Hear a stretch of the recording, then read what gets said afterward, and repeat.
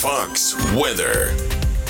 I'm Fox Weather's meteorologist Jane Menard with the latest from America's Weather Center. The Smokehouse Creek fire in the panhandle of Texas, now the largest fire in Texas state history, wildfire that is, burning over 1 million acres in just a week's time. After high fire weather danger this weekend, finally seeing winds relax, humidity stay rather low with dry air, meaning that firefighters get a little bit of a break, but will still continue to work hard to put out those flames. The warmth builds all the way up to the northern tier.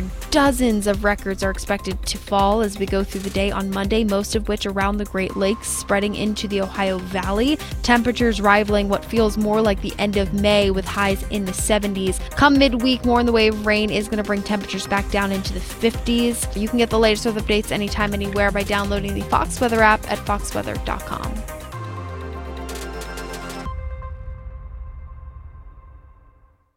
From the Fox News Podcasts Network. I'm Janice Dean, Fox News senior meteorologist. Be sure to subscribe to the Janice Dean podcast at foxnewspodcast.com or wherever you listen to your podcasts. And don't forget to spread the sunshine.